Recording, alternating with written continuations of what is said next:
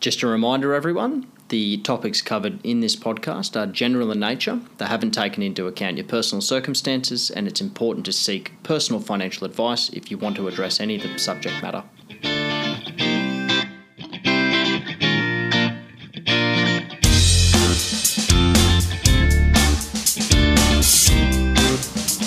Welcome to the Money Men, episode of the 13th of October 2022.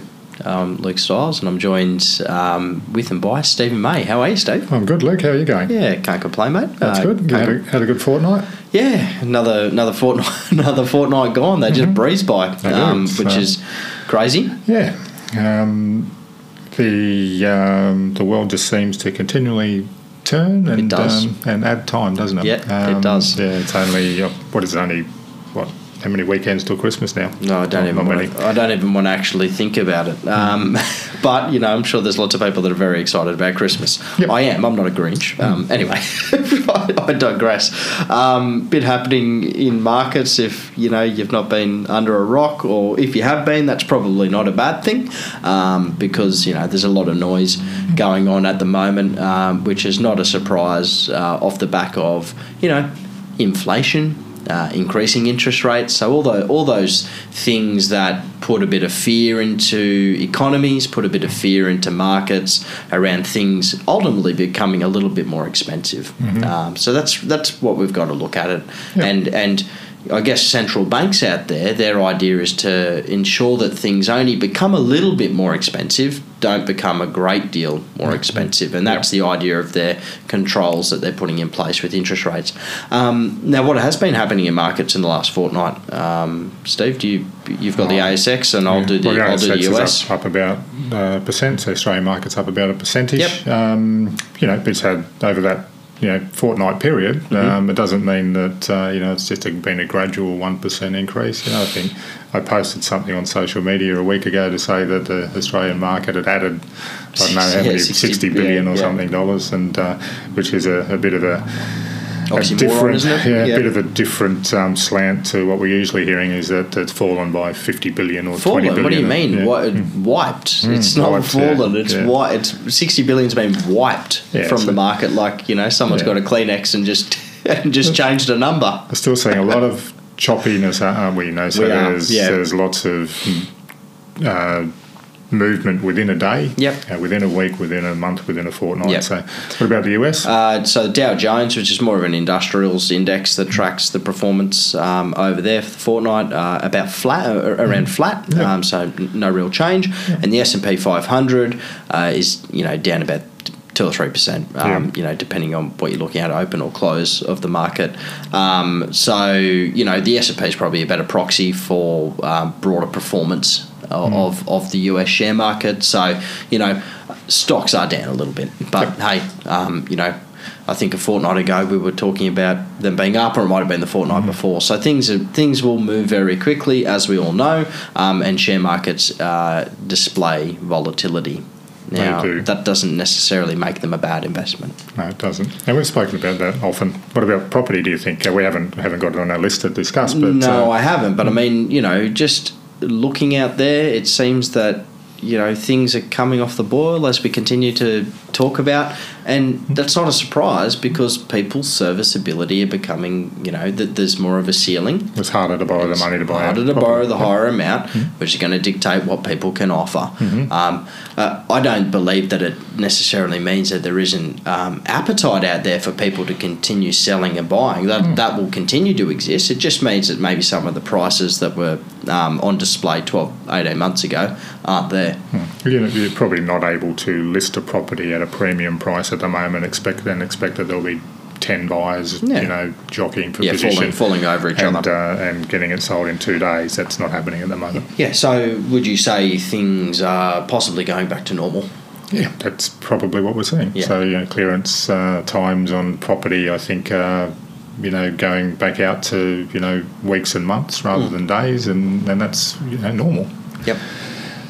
But we'll get a real estate person on at some stage to give a bit more detail about their thoughts around that. Yes. Interestingly, I was listening to someone recently doing a podcast and talking about their betting, and it's only a guess, that, we'll see probably another rate rise or two prior to Christmas or up to Christmas, maybe a little after, and then potentially rates sort of adjust and come back a little because they think that the Reserve Bank's going a bit hard. So who knows? I think it's always important to look at things in the backdrop of history, and correctly, some of the newspapers and news outlets have reported sharpest increase in rates in 30 years. I think was the common sort of headline getting about, and what they meant by that, it's the sharpest increase proportionally. So but based on where we'd come, so we'd come from very low interest rates, but it still doesn't take away from the fact that there have been quick increases, and what has history shown, there have often been a slowdown, the desired slowdown in the economy, which again isn't an exact science, and a lot of the economists and Reserve Banks, they will say that it is not an exact science, but once they get a read of what is filtering through, they generally take the sort of the foot off the throat, so to speak, and let you get some oxygen again. It's an important reminder, and we always talk about this, and I'm not going to digress into it too much. Don't run the budget right to the end. Don't leave some capacity over. So if things get more expensive, you've got the ability to sort of pallet that, and you don't spend every last dollar that you earn. Yep. I think that many families and people have the ability to pull back, provided they're willing to let go of some discretionary spending that they don't need to have. Yes. Yeah, might talk about that a little bit later. What have we got in the episode today? We're going to talk about Australia's worst performing super funds revealed, and it is a very small universe that these worst, in inverted commas, super funds have been selected by. But it's an article. It's a study done by Stockpot, and it's an article that that I've borrowed from the AFR as well, so the Australian Financial Review. But we're going to talk about that, and then another article that's originated in the AFR, which I thought was very topical, is around the fixed interest rate cliff. So what they're sort of talking about is when all these fixed interest rates come out of they mature, and people who had fixed mature, what are they going to go into? And just talk about that, because I think it's a very important subject, given where we have come from. Yep. We're going to also talk about a little bit of COVID craziness. Oh yeah, sorry, I did miss that. So some COVID pent-up spending. Yep. All right, tell me about this Fat Cat Superfund. So Stockpot pulled they've done a study, and they admit that it's quite difficult to get clarity on exactly the performance of some of these super funds that they've extracted, but they've given 10 of the worst performing aggressive growth super funds over 5 years. And in here we've got OnePath Optimix Balance, OnePath Managed Growth, a Zurich fund, another OnePath fund, EISS, which is the Energy Industry Super Fund, CFS, which is Colonial First State Employer Life Stages Fund. So remember, they have a lot of other funds. It's just this one investment in their complex. CBA Group Balanced Investment, another OnePath fund, and then a Clearview IPS Active Dynamic 90 fund. So there's lots in there. If you heard your super fund mentioned, just bear in mind it doesn't mean that they're bad. It's that this study actually goes that little extra, length and investigates the underlying investment within that fund. So if you've heard. You've heard of OnePath. You've heard of OnePath. Maybe you've heard of Commonwealth Bank or Colonial First State. It doesn't mean that every Colonial First State investment option within the super fund is bad. No. So this is actually dug down to the underlying investment. So such an important distinction there. But it's interesting to see the returns of those 10. And these are aggressive super funds, so that would, I guess, mean that there's probably 80% or more exposure to growth shares. Assets. Yeah, shares and growth assets like property. The worst performing fund over a 5-year period was 2.88%, and the 10th worst was 4.57%. which is that's a fair range in itself, across those 10 worst performing. I don't know from this article what the best performing was, but I think it was somewhere around the 7%. Yeah, okay. Over that 5-year period. Mm-hmm. I'm not entirely sure, and haven't been able to find it yet. What period they're talking about? Whether it's to end of September or end of December. June. I would imagine that it would be to the end of June. It'd be a fiscal year. Yeah, and so 5-year period. Yeah, so what Steve's saying is, where's that 5 years sort of starting and ending? Well, we know where it's starting. Apparently, 5 years. Yeah, 5 years ago. 5 years ago from the end date. Yeah, from the end date. Yeah. So where is the end date? Because a lot can happen in 6 months.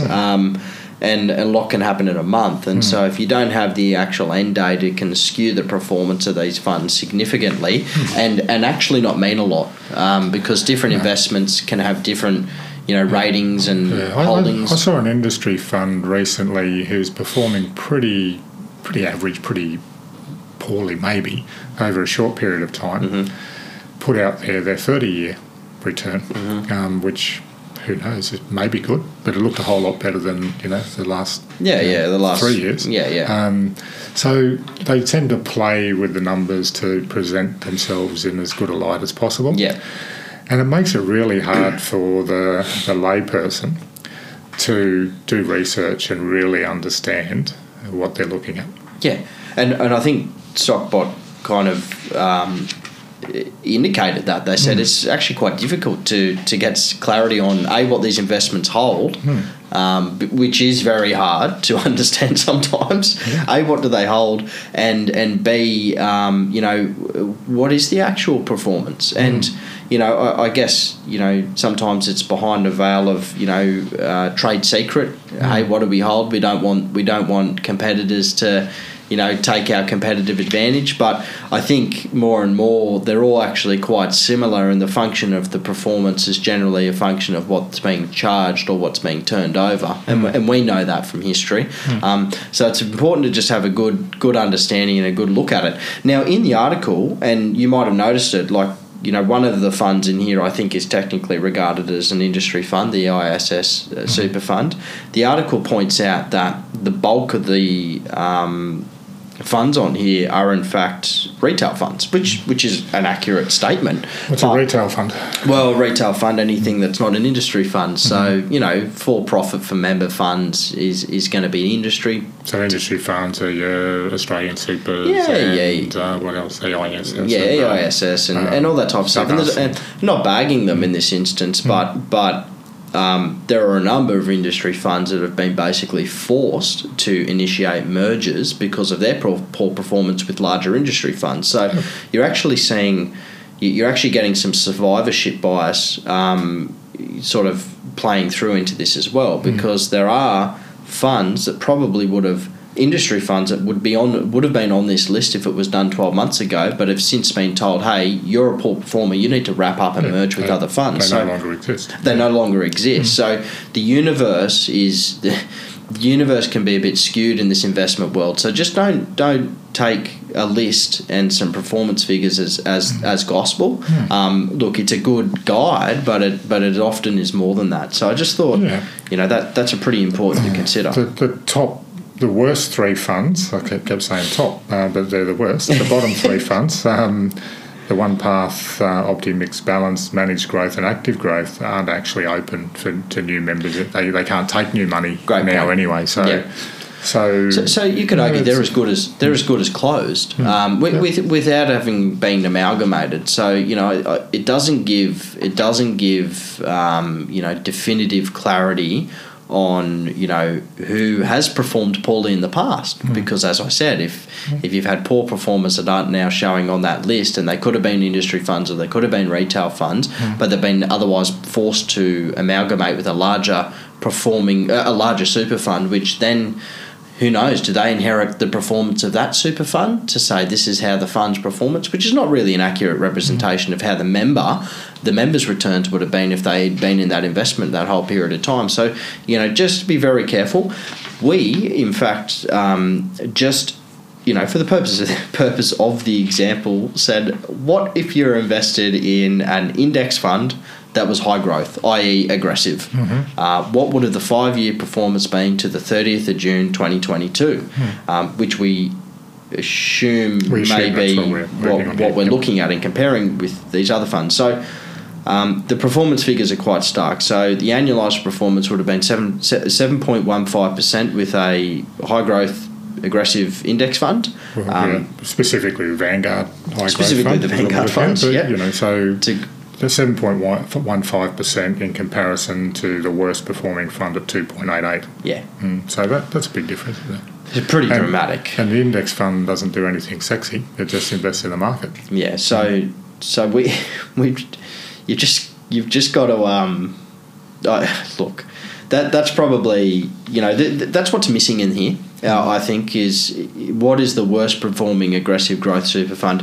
Where's the benchmark? Like there isn't a clear benchmark to go. Well, what would have I done if I sat there and didn't try to do anything crazy, didn't try to pick the next stock, didn't charge high fees? That's the benchmark. Where do I sit relative to it? Because just plucking out and showing you some performance figures actually doesn't achieve anything. It doesn't show you the full picture. Yeah. So what do we learn from this? Well, we learn that Stockpot have done a report and that it is in itself quite vague, all right, as are the super funds in regard to what they report. But, they make the point that high fees can gobble up returns. Yep. True. I think, if you are sitting in a vanilla type superannuation option that's charging any more than 1%, then you're probably in the wrong one.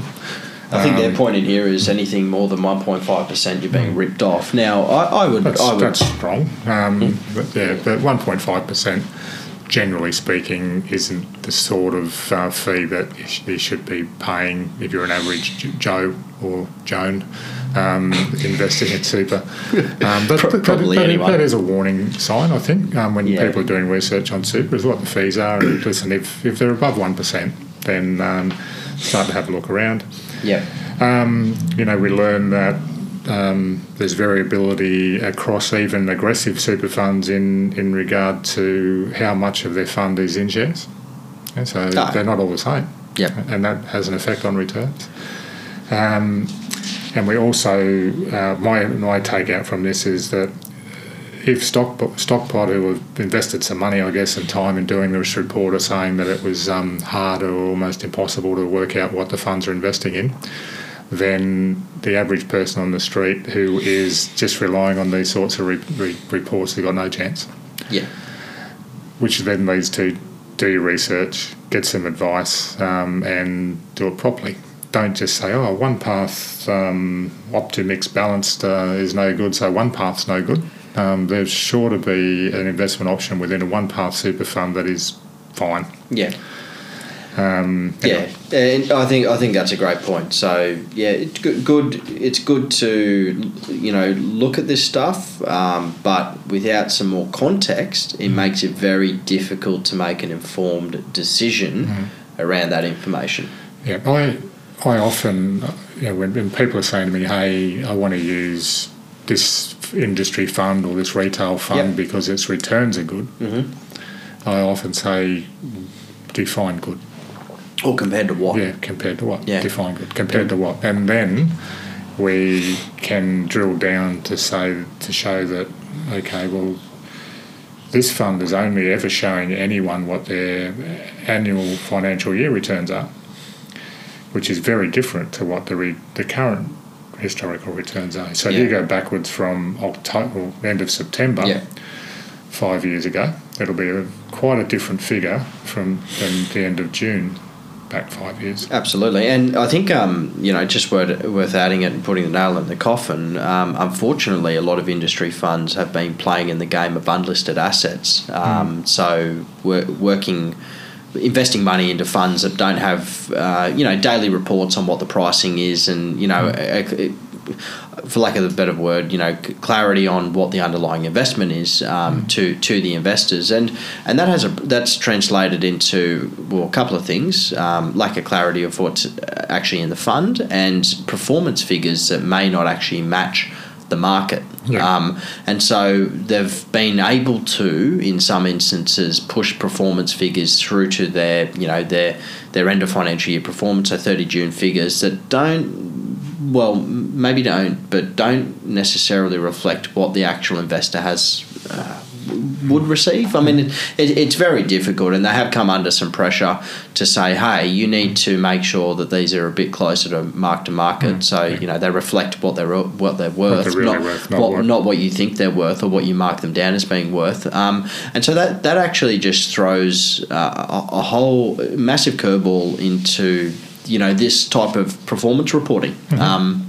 Because typically, and I'll add it in, retail funds typically don't hold, large, unlisted, illiquid infrastructure assets. Yeah, so unlisted assets can be, a share in an airport or a massive office block, a building, or Sydney CBD or whatever. And it has been noted that the unlisted assets held by some super funds appear to be valued at far greater prices than the market. Yeah. So Canva is a classic one. I think some large industry funds have held Canva, that awesome tech company founded by the two Australians, and I'm sure it's good. I've got the app on my phone and I kind of don't quite understand it, but the reality is, that we had some large fund managers in the US actually mark down the value of that investment by 30 or 40% over the financial year,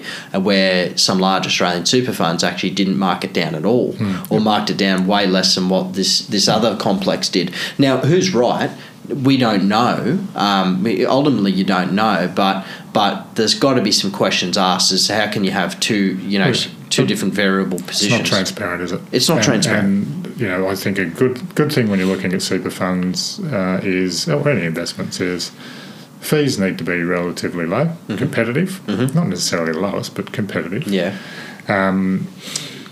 And not too complex. Yep. Okay, so if you've got that complexity in there, then you don't know what you're dealing with. You got to know what you're investing in people. You do, and you got to know that the person you're partnering with, whether it's your industry super fund or not, is honest.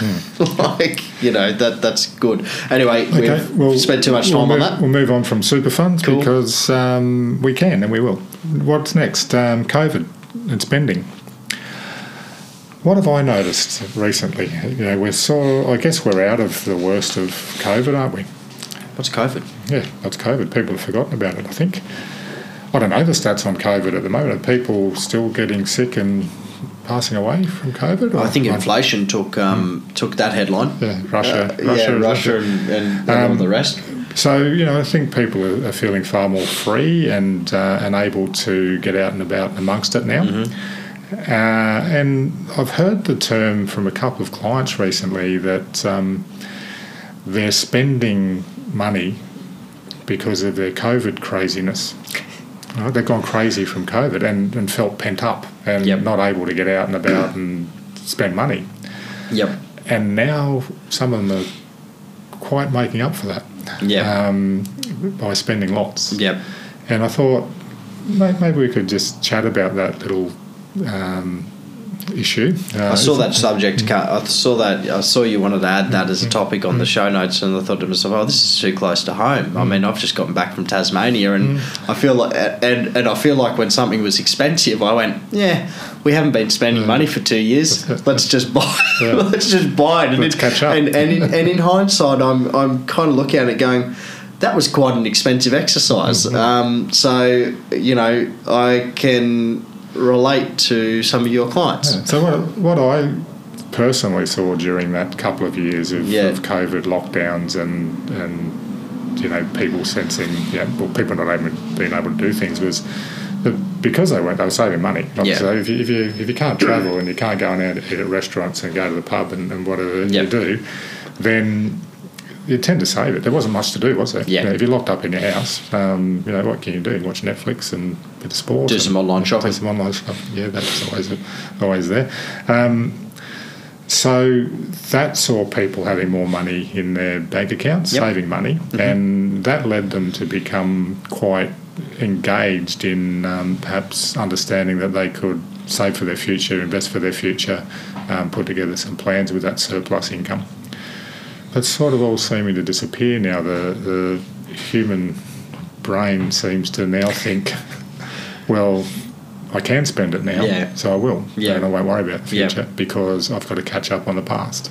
And I agree. And you know, on top of that, so talking about people sort of focusing on investing and stuff like that, and you could argue that, you know, when investment markets were performing really well, which they were off the back of all the COVID stimulus that was occurring, that got people interested. Now, as we all know, that's probably the bad time to invest, but not the bad time.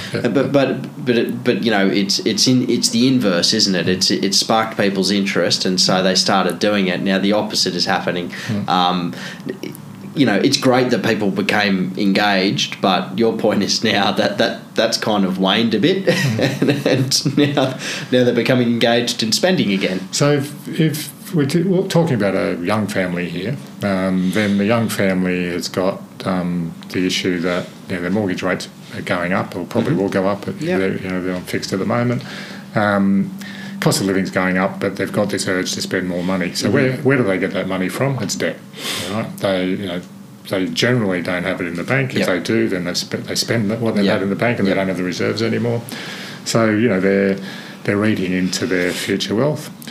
And what I also see is that retirees, because of this urge to spend, are pulling money out of investments, you know, their retirement investments, at the wrong time, because the markets are down. So whether it's younger people or whether it's older people, this urge to spend isn't necessarily the best thing for them. Now, I'm not saying that they shouldn't. Everyone's their own person and they can do what they like. But in the financial world, or we're looking at it purely financially, we've gone from COVID craziness to perhaps non-COVID craziness. It's a good point. It's a good point. Okay, but we know that that's human nature, isn't it? That people generally like to spend money. And they are more motivated by the now than the future. And it's rationalising a reason to spend money, which is exactly what I did. I haven't been spending for 2 years on a holiday. I'm going to spend, and you know, in hindsight, like, you know, I wouldn't have done that if it was a normal annual holiday or something. If it hadn't just come out of COVID craziness. And it was, you know, I didn't recognise it until you've actually put the topic on the show notes, and I went, no, I don't want it. That's me, far out. So yeah, it's all good. I won't think poorly of you. Thanks, mate. Okay, let's move on. You have been talking in the episode recently around the fixed rate cliff. Tell me what that is. Well, first of all... Cliff sounds bad, actually. Yeah, dire, isn't it? Very dire. First of all, I think it's important to just recognise that, you know, the average fixed rate, the average market... We're talking about interest rates, aren't we? Interest rates. The loan market, on average, has seen about 10 to 15% of loans being on some form of fixed rate structure. That's been the traditional sort of trend. During COVID, and especially in late 2020, that saw an uptick of around 40%. So 40% of the mortgage market is either entirely fixed or has some form of fixed. So, you know, whether it's a component of fixed and variable. Now, that's a big shift. And why would people have fixed at that because point? the rates were lower. The fixed rate was lower than the variable rate at the time. So you could borrow money to buy a house, and if you had a variable rate, so which is a rate which you can change during the course of the loan, might have been 2.5% or 3% maybe. But a fixed rate where you fix in for a 3 years, for example, or 1 year or 5 years. Could have been 1.8. Yeah, something like that. Yeah, 1.8, 1.9. So hey, why would you not do that? And I guess there's a couple of reasons why people mightn't have done it. They might have thought that rates were going down further, so their variable would go down, and they wouldn't want to fix and then be locked into a fix that was higher than the market variable. Now, the reason why the rates were so low is because the Reserve Bank made particular funding available to lenders over 3 and 4 year periods very cheap. So they basically gave banks money to lend on. Printed money. The I guess the unwritten requirement of the lenders from the Reserve Bank, so the Central Bank of Australia, was you need to pass this on and you need to make it cheap. And so, the heart was in the right place for the Reserve Bank, because they wanted people to get access to low lending to continue to stimulate the economy and continue to make things easy. Now, if you're sitting on a 1.9% interest rate, fixed for 3 years, you're going to be pretty chuffed at the moment, aren't you? Mm-hmm. Would you agree, Steve? Yes, I am not, but I know I do know people who are. They're pretty happy and feel pretty comfortable with the situation at the moment. So what I think is not good, or I don't want to see happen, is people just rest on their laurels and go, hey, we were smarter than the market, which you were, and so pat yourselves on the back, and rest on their laurels. Unfortunately, when they come out of that fixed rate period, which most, if I look at them, without really analysing it too much, most of them are going to come out in some point next year of their fixed rate period, probably towards, probably this time next year. If rates are at or around where they are now, you're going to see a 150% increase in your interest servicing. So your loan principal won't increase; it'll remain the same, but your interest servicing will increase by about 150% where we are today. May even be more for some people, because what these fixed rates have a tendency to do when they come out of their fixed rate period is they go to the lender's highest variable rate that they have, which can sometimes hit 2 or 3% higher than their advertised variable rate. So just keep that in the back of your mind. What do you need to do? Well, maybe it's time to start budgeting and understanding what that fixed rate increase will be. Now, we know that some lenders are quite restrictive once you're fixed to actually put extra money into the mortgage, so that might preclude you from doing that. So you might go, I can't put all this extra money in and pretend that I'm putting more in and calculating what my interest rate will be when I come out of the fixed period. But it might be a good idea to go, well, put some of that aside into a separate bank account. This is what my lending is going to increase to per month or per fortnight or per week. Let's segregate some extra cash, so when it comes out of the fixed period, I'm not going to be on the back foot. I'm not going to be going, far out, I can't afford this mortgage anymore. You're actually putting some measures in place to protect you against that increase and that cliff. Yeah. So here's an example. Someone has a $700,000 mortgage, 30-year term, and their current rate's 2.5%, and the mortgage payments are somewhere around $2,776 per month. Okay. If they come out of that fixed rate onto a rate of 4.5%, so 2.5 to 4.5, then the repayments become $3,557 per month. So what's that, an increase of $800 a month, a couple $100 a week? Now, for a lot of families, that's hard to find. So you're saying start to practice that now? Listen, a lot of lenders will now, with interest rates, fixed rates so low, they'll actually let borrowers pay as much as they want off it. Because they don't want their money sitting there at 1.8, 1.9%. If they can get it back, they can lend it out at 4. So don't feel necessarily that if you are in a fixed rate that you can't pay extra. Just go to your lender and ask them. No, a lot of and I do know a lot of them have a pretty high level of flexibility up to certain amounts. Like they don't want you paying hundreds of thousands of dollars off a year, but they usually go. Well, they do now. Do they? Well, if you think about it, if they've got money tied up at 1.9%, if that could all be paid out, they can then take that money and lend it out at 4. But ask your lender. But you're saying, hey, if it's likely that your repayments are going to increase to $800 by an extra $800 in a year, start doing it now. That'll do two things. It'll get you into the routine of $8,000 a year. Oh, sorry. I was $800 a month. Yeah. If you start practicing now, then you know you can do it. But also you'll be ahead on your repayments, and you've given yourself a buffer. As well. So. Because you are not going to be in a position to come out of that fixed rate period and negotiate something that was lower than the variable rate at the time. That's lower than the variable rate at the time. That's not going to happen because interest rates are trending up, or they're plateauing. Who knows? And you're definitely not going to be able to get the rate that you've been used to. You're not going to get 1.9%. You're not going to get 2%. Not in the current market. Don't leave it to guessing. Don't hope that interest rates might come back down as quickly as they've gone up. Build in the expense now, so it's not a shock next year. Yep. Find that $800 a month. Don't spend your COVID crazy money. Yeah.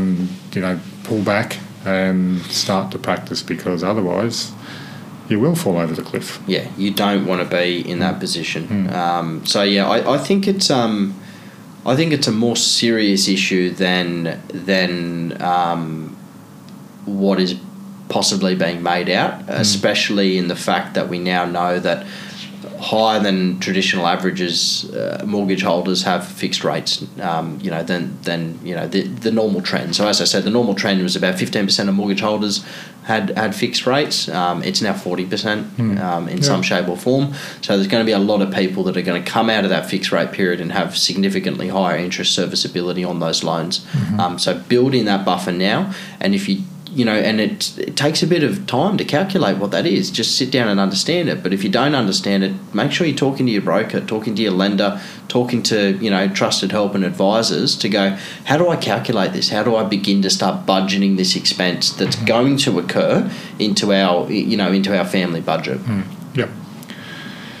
Yeah, well, when you've got the banks, chairman of the Commonwealth Bank coming out and saying that they're going to need to work with regulators and the industry to help people once they are approaching this cliff, then that it's serious. It's going to happen. It's very serious because it's not going to be very easy for someone to pluck 10 grand out of their personal cash flow. Cash flow. In your example of a $700,000 mortgage. Yeah, $700,000. Yeah, I think that's the average size of a mortgage in Australia at the moment. It might be a little bit higher. So the average mortgage is that is fixed at, as you said, what did they fix at? I just worked at 2.5%, going to 4.5. But if you're at 1.9, the increase is even higher. Could be higher. So it's going to be hard for people to just pluck 10, 15 grand out of the air. So maybe try to build that expense pain in now, so it's not a shock when it occurs. It's not an if. It is going to occur. Yeah. So build it in. And be smart about things. Do not fall over the cliff is what we're recommending. Yeah. Try not to. Because you've got a win. You've already got that win, and it's sometimes you're probably chuffed, and you go, you're on 5% to someone else down the road. I'm still at 1.9, but that's not going to last forever. So build in some contingencies now. Excellent. Good advice. Good advice. Okay. How are we tracking? We're done. That's time for today. All right. So always, anyone out there, ask a question of us. And it would be really good to get any listeners to just add a review, whatever format you're listening through, whether it's Spotify or Apple, just, give us some stars or give us a comment. Means a lot. And that's about it. Good work. See you next fortnight. We will. Bye. See ya.